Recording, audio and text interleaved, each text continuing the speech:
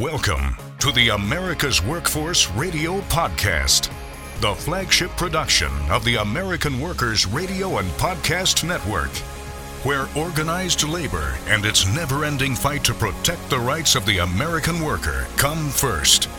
Now, presented by LIUNA, Laborers International Union of North America.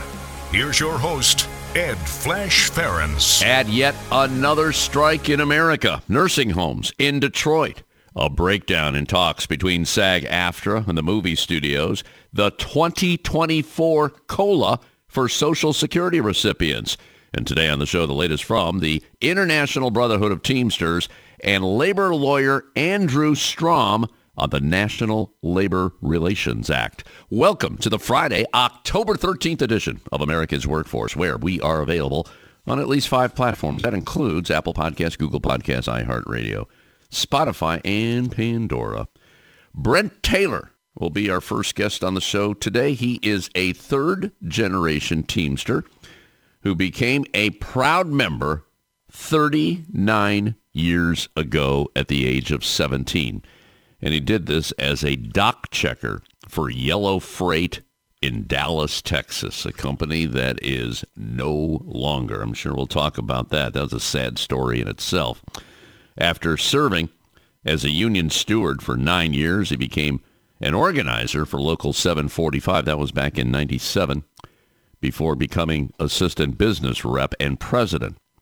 Then in 2004, Brent was elected to lead Local 745 as Secretary-Treasurer, a position he has held for the last 16 years.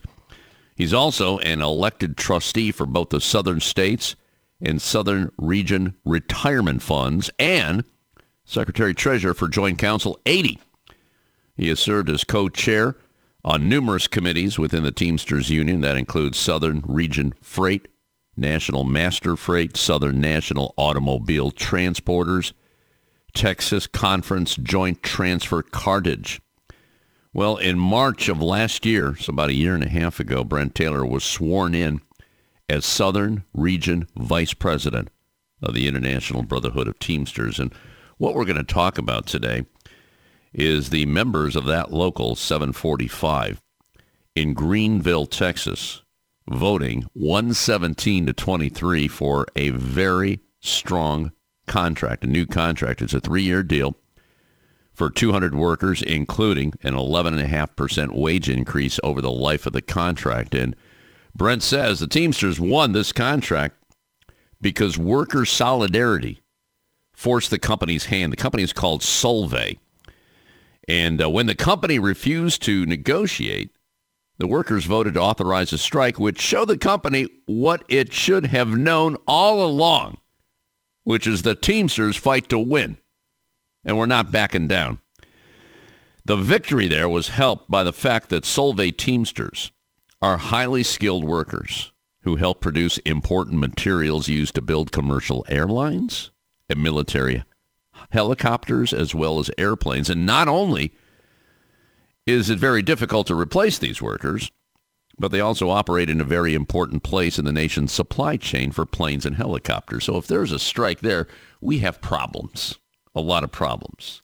It's amazing because it doesn't take much to disrupt the supply chain. I think we found that out in the pandemic.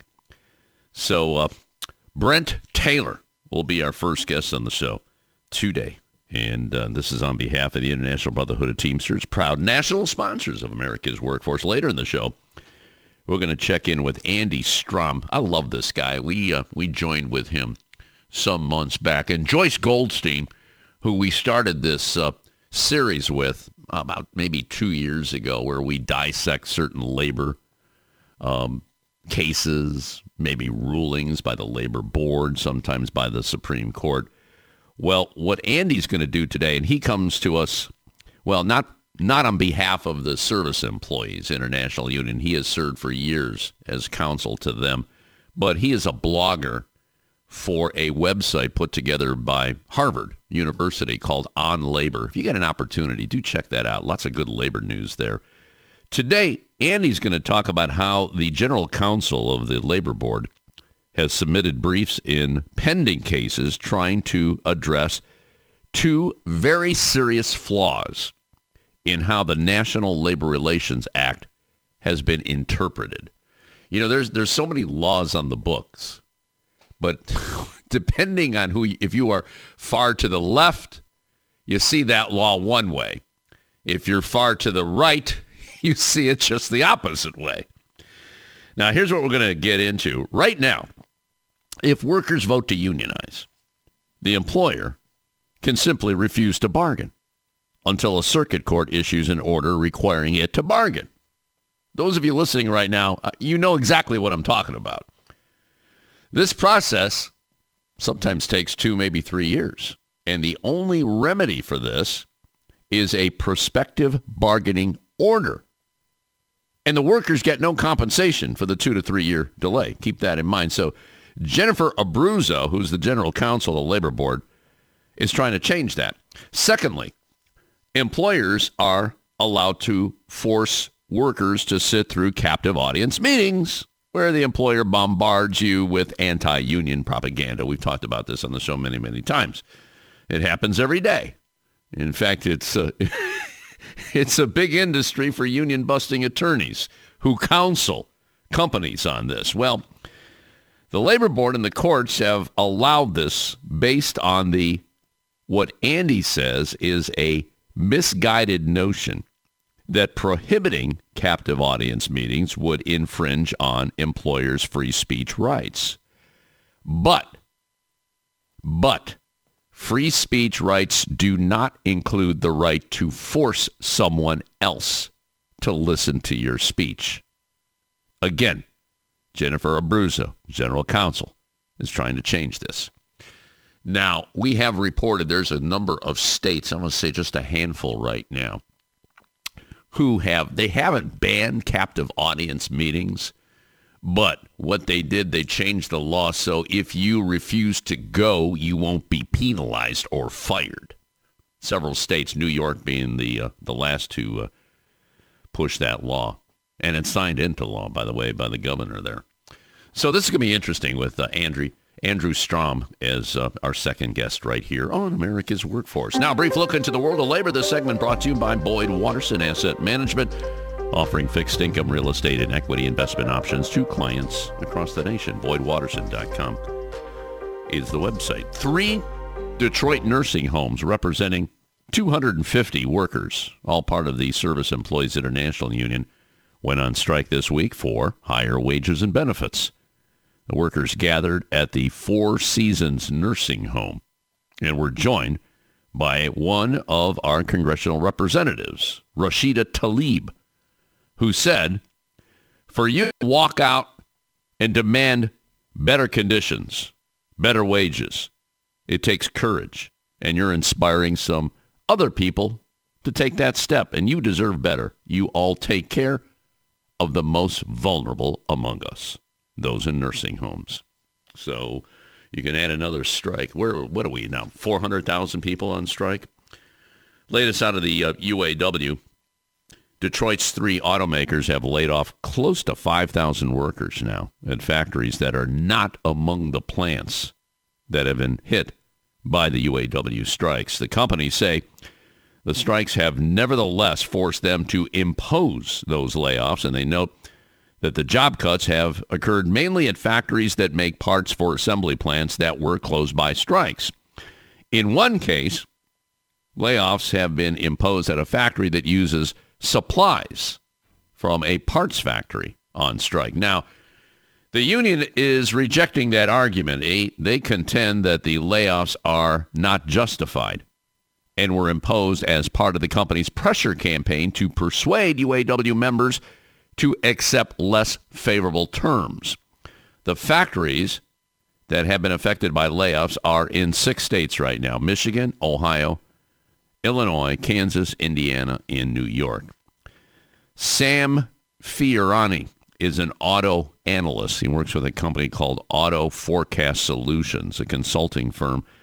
And he said he thinks the layoffs reflect a simple reality. The automakers are losing money because of the strikes by slowing or idling factories that are running below their capacities because of strike-related part shortages. The companies can mitigate further losses. He said, it doesn't make sense to keep running at 30 or 40% of capacity when it normally runs at 100%. Now, the striking workers are receiving $500 a week from the union strike pay fund. By contrast, anyone who is laid off, well, they would qualify for state unemployment aid, which, depending on a variety of circumstances, could be less or more than $500 a week. I know in the state of Ohio, it's not going to be $500 a week. Sean Fain, president of the union, says their plan won't work. The UAW will make sure any worker laid off in the Big Three's latest attack will not go without an income. Meanwhile, the UAW's targeted expanding strike strategy is understood to be severely disruptive for the automakers while requiring only 22% of the Big Three's 150,000 auto workers to strike. We had a really good conversation yesterday with Dave Green. If you missed it, check out the show yesterday. It's on awfpodcast.com. Region 2B is Ohio and Indiana. And Dave was in Toledo when we talked to him yesterday. And he was talking about all the issues that they're trying to iron out in the talks right now. They're making some progress, although they had a hiccup with Ford because they called for a strike in Texas, the truck plant there, because Ford just wasn't living up to what they were saying. So 8,700 workers at that plant, which is the most profitable plant in the country for Ford. awfpodcast.com. The talks between the Screen Actors Guild and the studios have broken down. That's too bad because they supposedly were moving in the right direction. Now, the negotiations are suspended. This according to a statement by the studios. I have a comment here from Fran Drescher. Now, this is my union. And there's several contracts. I've said this on the show many, many times. Obviously, I'm not on strike. I'm under a different contract.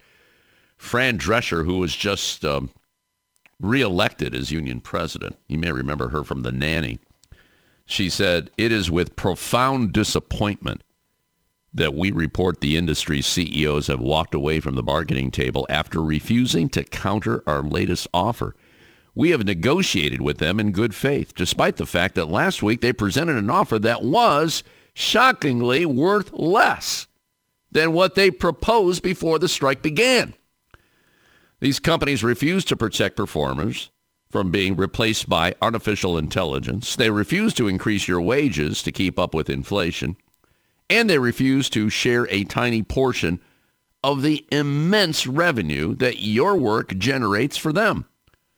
We have made big, meaningful counters on our end, including completely transforming our revenue share proposal, which would cost the companies less than 57 cents per subscriber each year.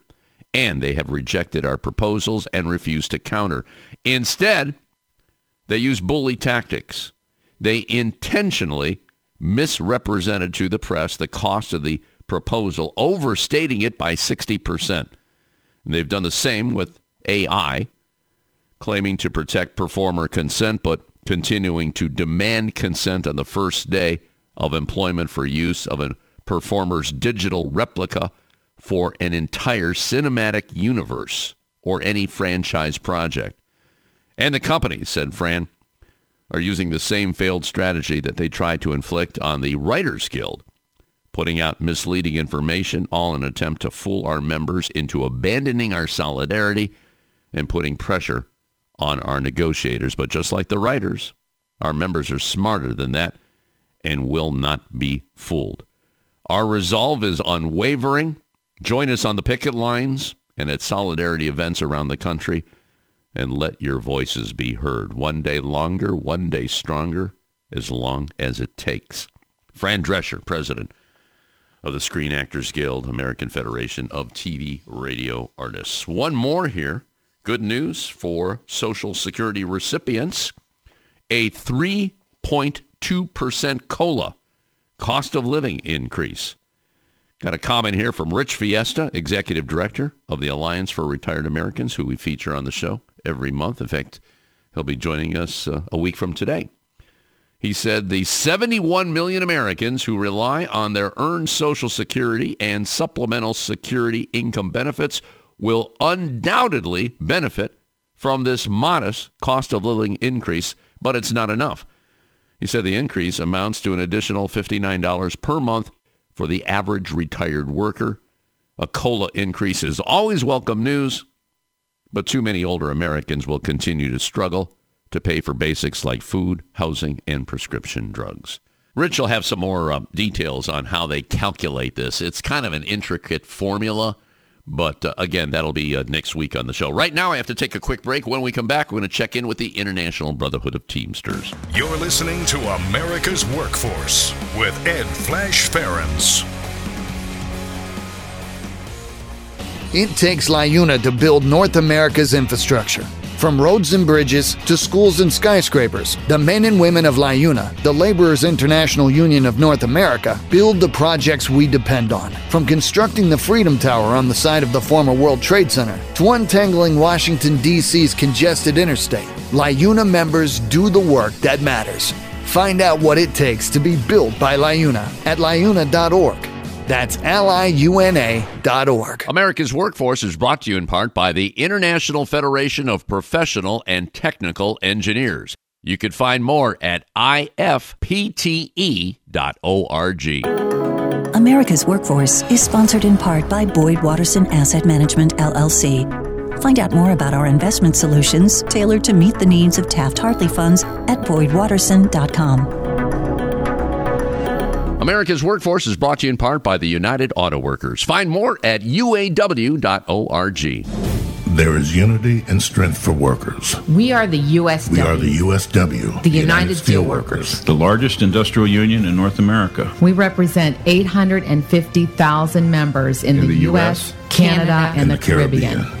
We work in metals, rubber, chemicals, paper, oil refining, atomic energy, and the service sector.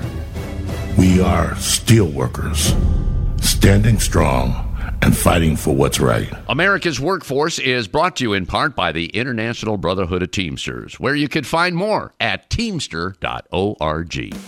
Now, back to America's Workforce. Here's Ed Flash Ferens. And remember, you can check us out on Facebook or follow us on X, formerly known as Twitter. That would be AWF Union Podcast, AWF Union Podcast. By the way, this next segment brought to you in part by the United Labor Agency. You can find more at ulagency.org. Let's go down to Dallas, Texas right now. And joining us on line number 1 today is Brent Taylor. Brent is a third-generation Teamster, and he is also the Southern Region Vice President of the International Brotherhood of Teamsters. He's got a great story to tell. In fact, we had the Teamsters on yesterday, and I'll tell you, they are on a roll here, negotiating some pretty good contracts. They had the cannabis dispensaries outside Chicago, and today we're talking about people that are involved in the airline industry, making crucial parts for airplanes and helicopters. And I'll tell you, the Teamsters know exactly what they're doing there, and we want to make sure they continue doing that, but they had a struggle. Brent Taylor, welcome to America's Workforce. I see you're a third-generation Teamster. I want to talk about this contract, but I'd love to find out about the history of our guests. And yesterday, we had Jim Glimko, and his grandfather was the guy that started 777 in Chicago. And it sounds like you're coming from a similar type of family. Brother, I'm going to let you pick it up from there. Go ahead. Well, I appreciate it, Flash. Yeah, I just want to say thank you for having me on the show, number one.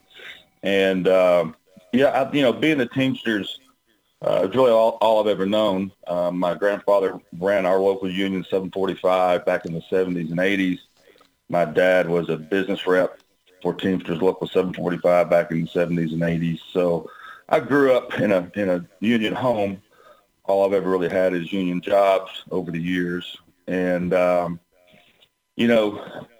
of being around that when I was a child, I think really helped me today to really know exactly what goes on in the lives of our members. I drove a truck and worked the dock for 14 years at Yellow Freight before the union asked me to come work for them in 1997. And I came in 1997 as an organizer. and was successful with that. Organized a few groups over a year, and after a year, they asked me to be a business agent in 1998, and then I took over the local in 2004 when my predecessor retired, Tyson Johnson, and I've been in that seat ever since as a secretary treasurer and business manager of Teamsters Local 745, and then I was very fortunate last year. Sean O'Brien and Fred Zuckerman, who now are the general president and general secretary treasurer of our international, asked me to run with them on their campaign, on their slate, and I accepted. And I can't thank those two guys enough for giving me the opportunity to now be the vice president of one of the vice presidents of the Southern region. We have another vice president in the South, Thor Johnson. He's out of Florida.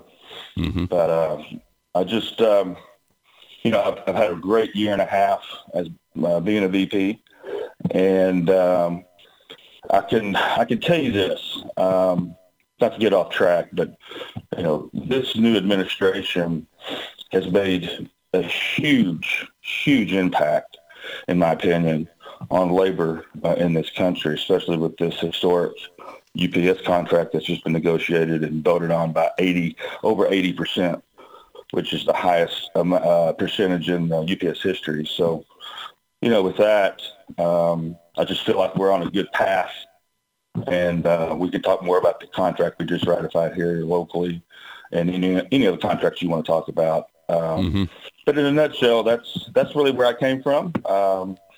This is all I've ever known. This is what I believe in. This is where my heart's at, and I'm 100%, I guess, what they call a union guy. There you go. Same here, brother. Same here. I think what we're talking about here, or what you reference, is attitude, and there's a new breed out there. People like Sean O'Brien and Sean Fain with the UAW, and they're not taking any prisoners here. They're saying, you know what, we got to get this done, and we got to get it done right because we weren't taken care of before. And obviously the UAW, the two-tier wage system and the concessions they made back in 2008, 2009, and with UPS, you didn't get the deal done some years back. So we're seeing a different attitude, and it's obviously burgeoning right now. And employers are saying, "Wow, okay, all right, well, where do I sign?"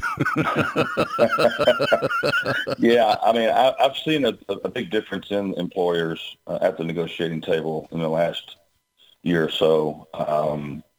With Sean's leadership and these national contracts that have been overwhelmingly approved by the members, I think is a testament to exactly his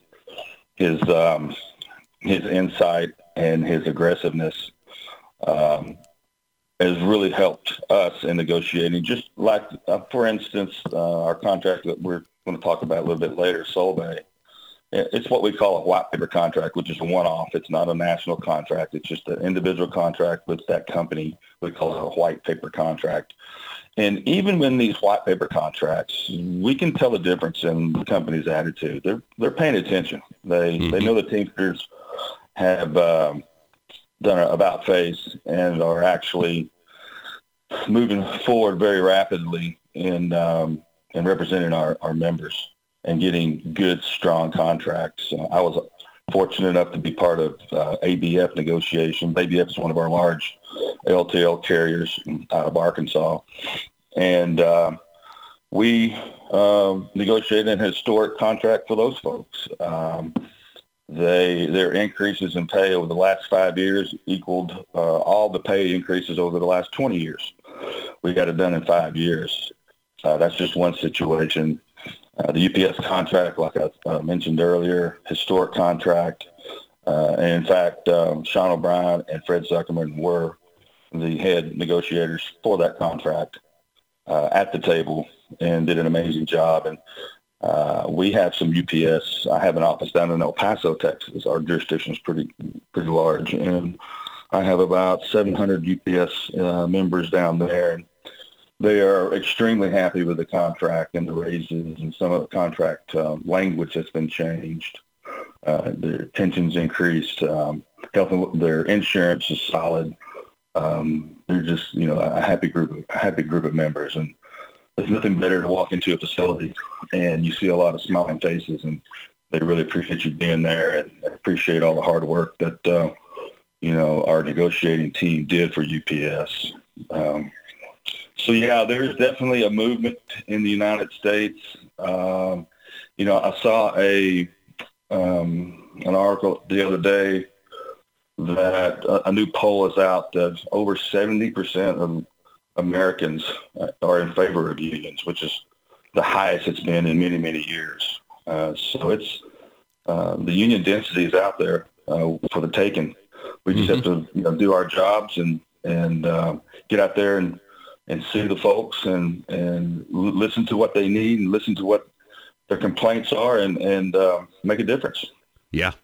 Yeah, and there's a lot of non-union workers looking at what's going on in America right now and saying, you know what, there's a better way. There's a better way, and it's the union way. That's exactly what's happening. Let's get into this this contract that you got at Solvay, and apparently it sounds like the work is pretty intricate. We're talking about workers, very, very highly skilled, producing materials used to build commercial airlines and military helicopters and airplanes. And obviously, you don't want to disrupt that.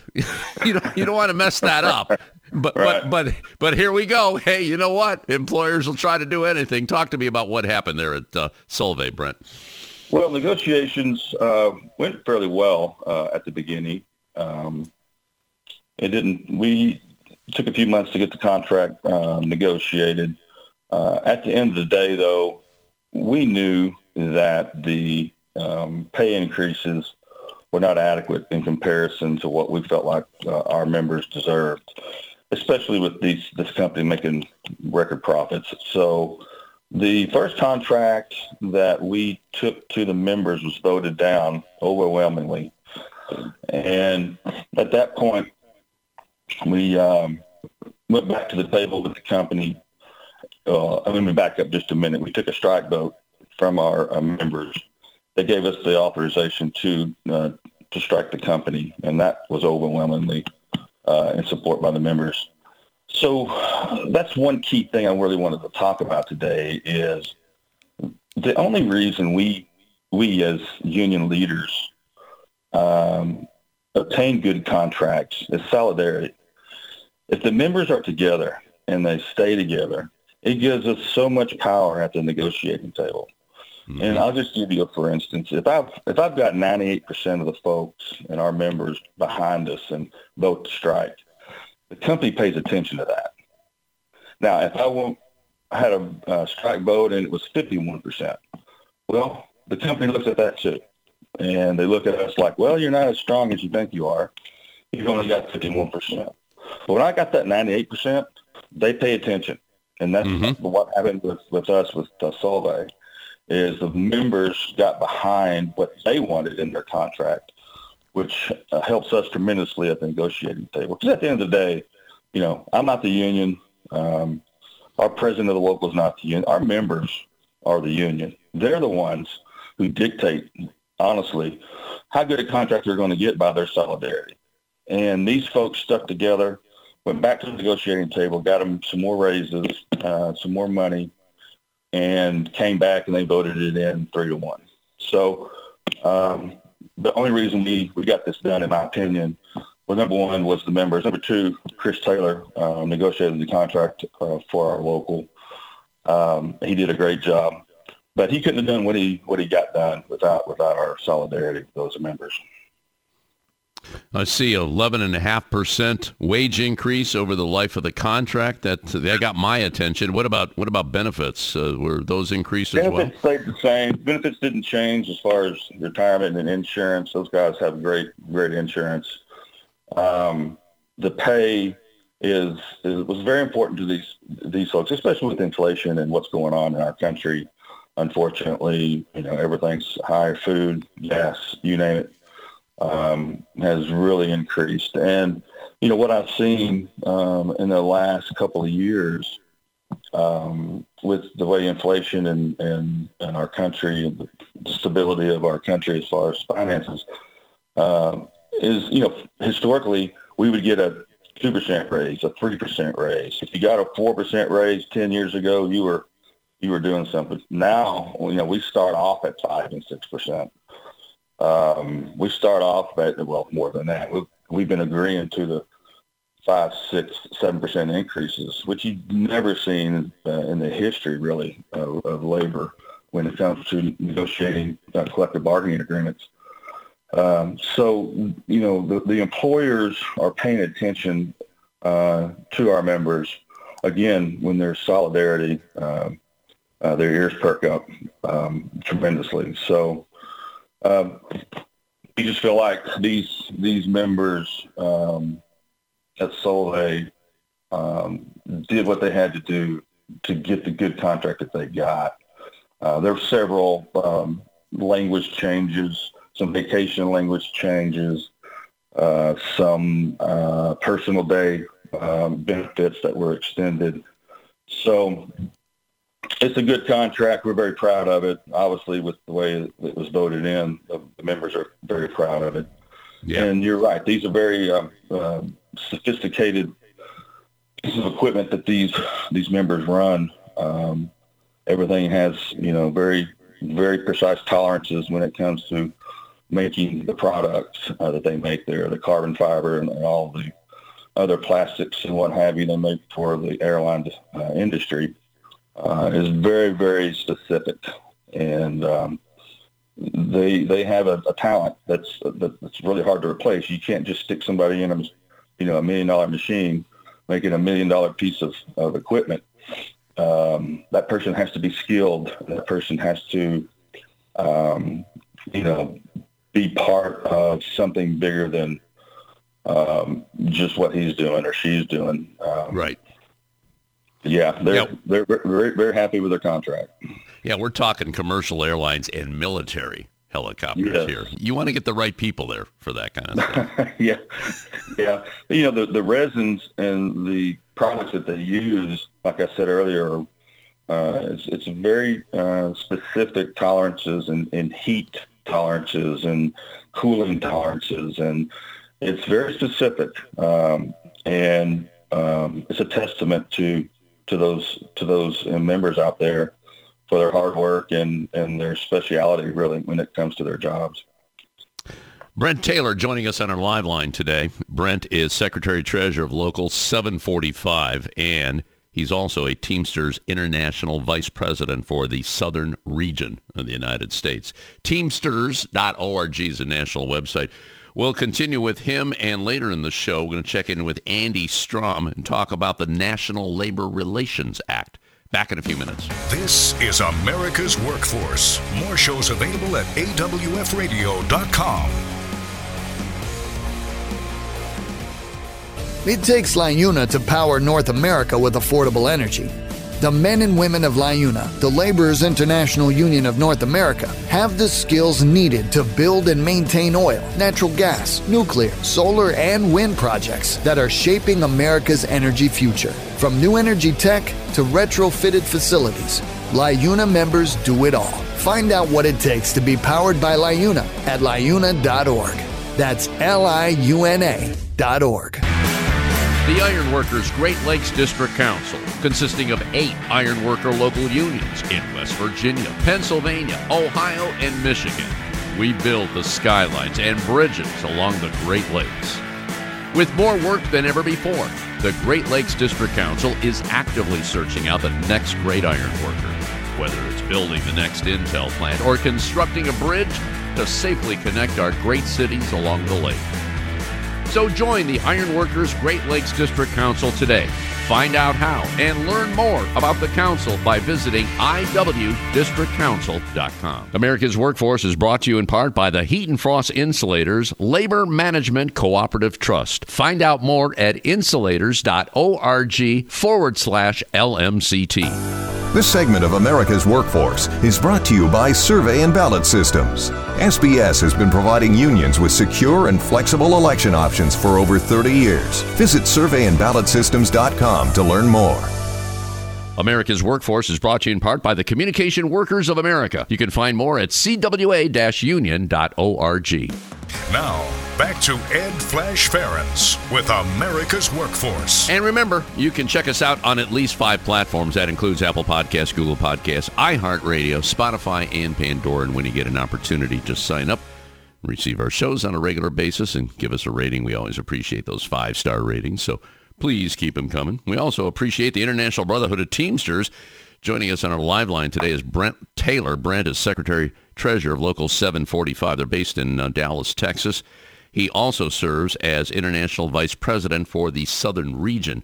Talked about another win here for Teamsters. This was a vote of 117-23 for a new contract at Local 745 at a chemical plant in Greenville, Texas. But I want to talk about Yellow Freight, if you don't mind, because I was reading that when you started working as a Teamster, you were a dock checker at Yellow Freight in Dallas. And sadly, this is a company that just filed for bankruptcy, and there's, I think it was like 30,000 members there. And we don't have too much time to get into this because we talked a little bit at length in the first segment there. But can you give me some details? What happened to that company? I understand, and maybe you could add to that, the management was a train wreck over there and kind of ran the company into the ground. What do you know about that, Brent? Well, yeah, I've been involved with Yellow since I was 17 years old when I went to work on the freight dock there. I worked there 14 years again, as I said earlier, as a checker on the freight on the dock and a driver. This bankruptcy has really hit home for me and our local. Our local is made up mostly of freight members. We do have a lot of other miscellaneous, and we do have car haul and, of course, UPS. But it hit home for us. We lost approximately 700 members due to the bankruptcy. And, a lot of those guys were my good friends, personal friends. And it was a sad day to see those folks coming to our local and without a job, and we know why it shut down. It wasn't our members' fault. It wasn't the Teamsters' fault. This company has been struggling for years and years.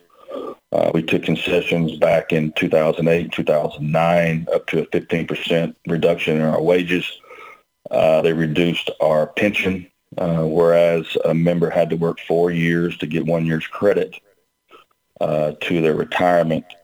And overall, since 08-09, if you put the pencil to it, our members have given back approximately $5 billion, that's with a B, $5 billion back to that company in concessions to try to help them be profitable.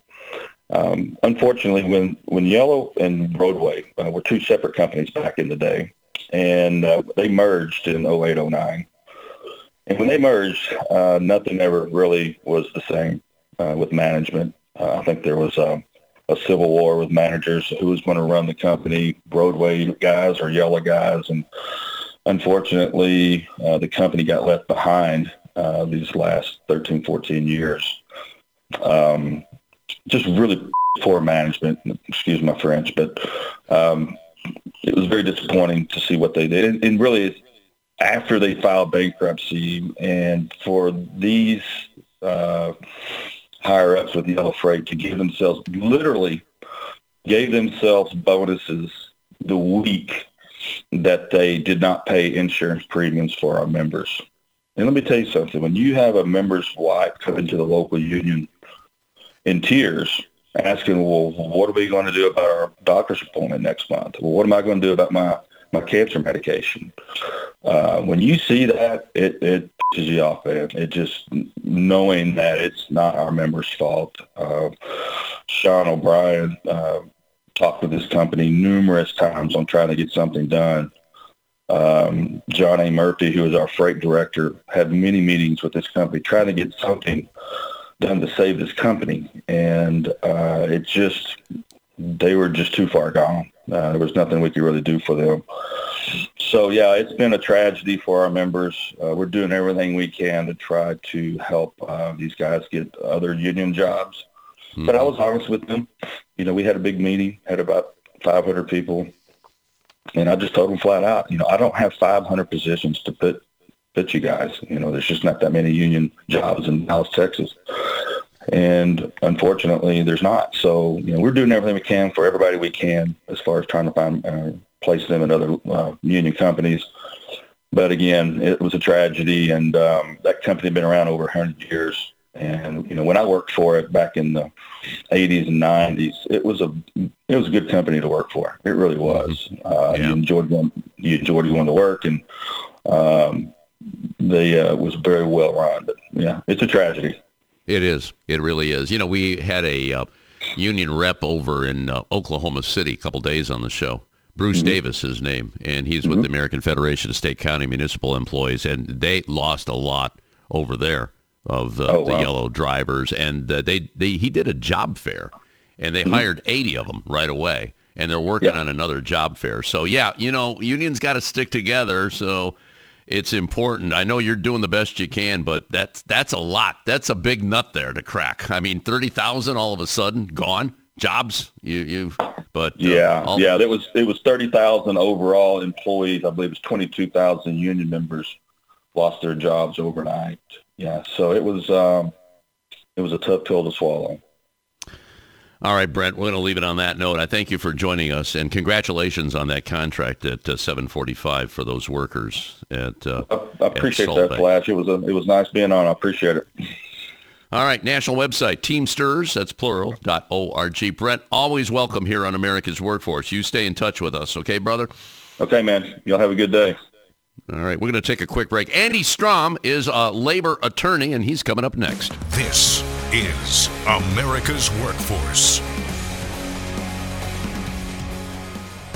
It takes LIUNA to keep America running. Over 70,000 public employees are part of LIUNA, the Laborers International Union of North America, delivering critical services such as healthcare and emergency response, as well as maintaining roads and sanitation systems. Even the National Postal Mail Handlers Union, representing over 47,000 U.S. postal workers, is affiliated with LIUNA. Find out what it takes for LIUNA to keep America running at LIUNA.org. That's LIUNA.org. America's Workforce is brought to you in part by the Iron Workers. You can find more at ironworkers.org. A great union requires a reliable election system. Survey and Ballot Systems is a trusted election partner with more than 30 years of expertise in managing union elections. By partnering with SBS, your union can ensure it gets an auditable process and a high level of customer service. SBS is here to help you conduct your union vote securely, transparently, and with trust building always in mind. Visit surveyandballotsystems.com to learn more. America's Workforce appreciates our sponsor, the Columbus Central Ohio Building and Construction Trades Council, who represents more than 18,000 workers from 19 affiliated local unions and district councils. America's Workforce is brought to you in part by the United Steelworkers. You can find more at usw.org. America's Workforce Radio is sponsored in part by the International Union of Painters and Allied Trades, District Council 6, representing painters, glazers, drywall finishers, and sign and display industry workers. They remind you that belonging to a union is your right as an American. America's Workforce is presented by the Laborers International Union of North America. Feel the power right now at liuna.org. Now, back to America's Workforce. Here's Ed Flash Ferens. And remember, you can check us out on Facebook or follow us on X, formerly known as Twitter. That would be AWF Union Podcast. By the way, this next segment brought to you in part by the Ohio Federation of Teachers. You can get more at oh.aft.org. Melissa Cropper will be joining us next Tuesday. Right now, let's go to New York City, and joining us is Andy Strom. Andy's a blogger for On Labor. Do check that out, onlabor.org, a service of Harvard University. And a lot of times Andy comes to the table to talk about recent decisions. It could be the Supreme Court, the NLRB. Today we're going to talk about two very serious flaws in how the National Labor Relations Act has been interpreted. And now this is legislation that goes back to the 30s. But, when no disrespect to lawyers here, Andy, no disrespect. But apparently, well, it depends on what side of the fence. If you're like pro-union, you're going to see the law another way. If you're a staunch conservative and you don't like unions, you'll see it a different way. Why don't you talk to us about, well, the first part of this is refusing to bargain, especially when employees decide to unionize. I'm going to let you pick it up from there. Go ahead. Okay, sure. So just to follow up on the point you were making, I think people in the labor movement, I'm sure many times on your show, you've heard people come on and talk about how bad or how weak the labor law is. And, the reality is it's not so much that the National Labor Relations Act is a bad statute. It's that over the years, it's been interpreted in a bad way. And there's two examples that I want to talk about today. And the first, the one you mentioned, is the failure to bargain.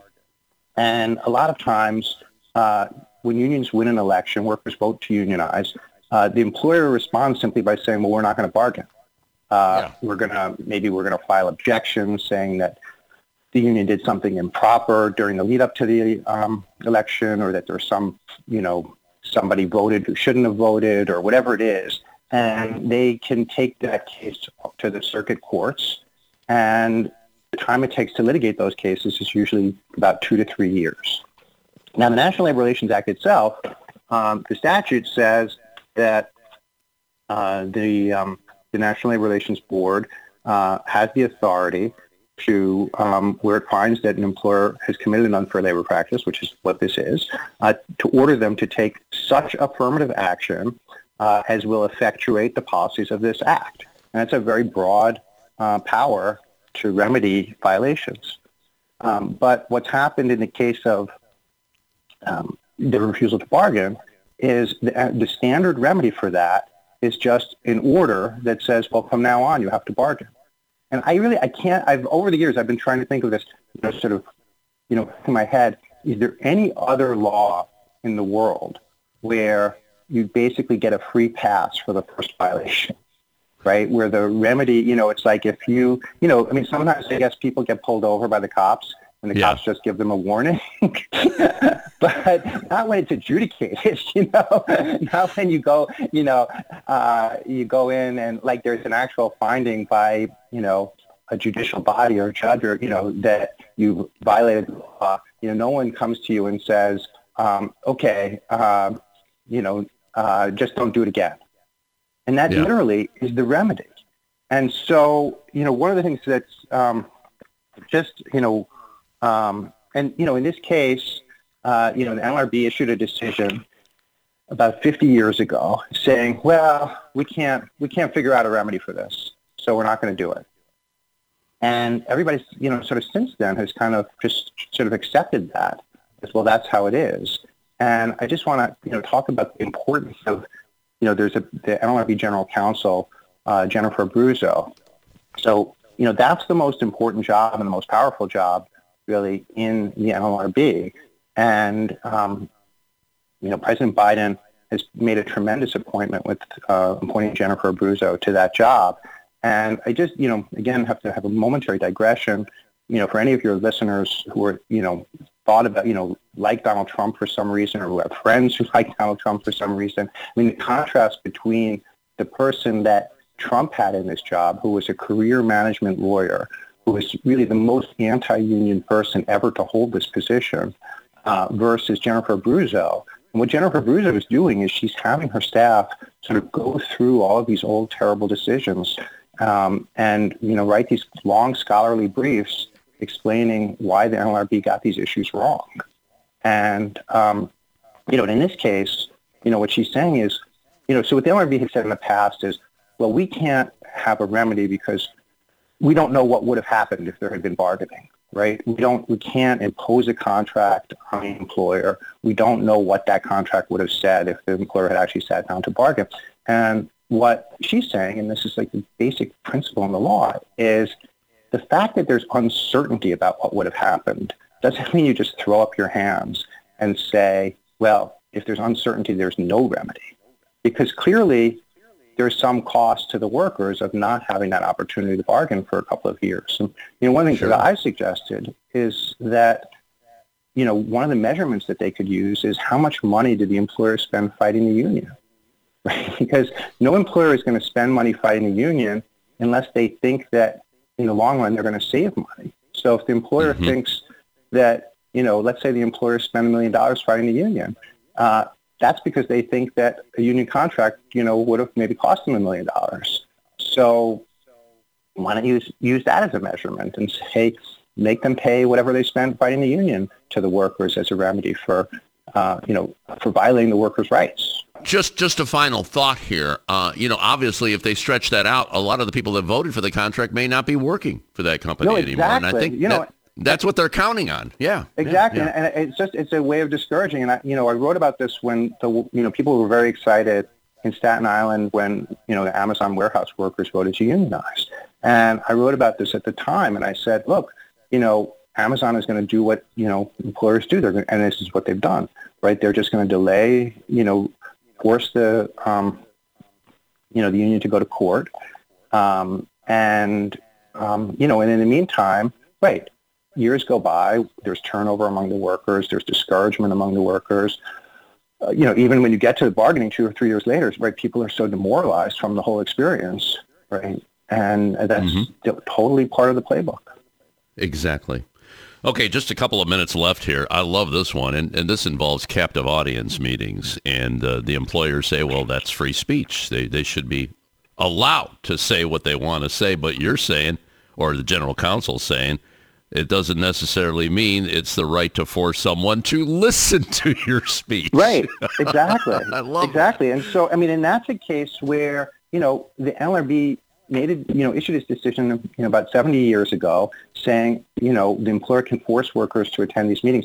And there was really no analysis or reasoning behind it. It was just like, well, yeah, I guess they can. And what, people have pointed out is there's no other the concept of free speech in any other area has never included the right to force someone to listen to you, right? And if we lived in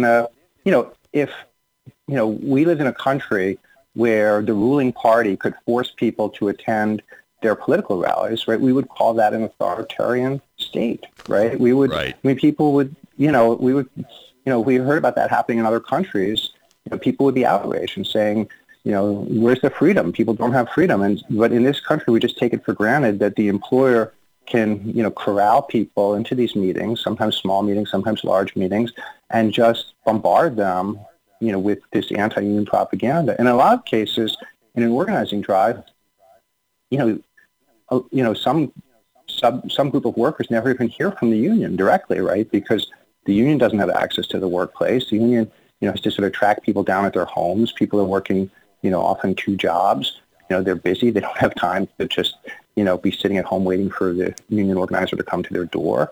And so they never even hear from the union, but they hear, these sort of, horror stories from the employer, about, how they're going to be forced out on strike and, the plant's going to close or whatever it is. And and so the argument that, Jennifer Guzzo is making is that the right to free speech, right, doesn't include the right to threaten someone with their job and basically make it a condition of employment that you attend this meeting, and that whenever you call workers into a meeting on the clock, that threat is implicit. I mean, a boss tells you what to do, that if you don't do it, they might fire you for it. We'll see what Jennifer does on this one. Andrew, thank you so much for bringing this to the table. This is really important stuff. We appreciate what you do, and we're going to have you on a regular basis here. We'll kind of bounce back and forth with Joyce Goldstein, who's really busy now, especially working as general counsel with the bricklayers. So you take care, keep doing what you're doing, and stay in touch, okay, brother? Okay, thank you. All right, that's it for another edition of America's Workforce. Coming up on Monday, Scott Paul of the Alliance for American Manufacturing and the American Federation of Teachers in the state of Texas. Until then, all of you have a safe and wonderful weekend. That concludes another episode of the America's Workforce Radio Podcast. Thanks for listening, and be sure to subscribe so you never miss a show. America's Workforce is a production of Labor Tools and BMA Media Group. Find out more information online at labortools.com.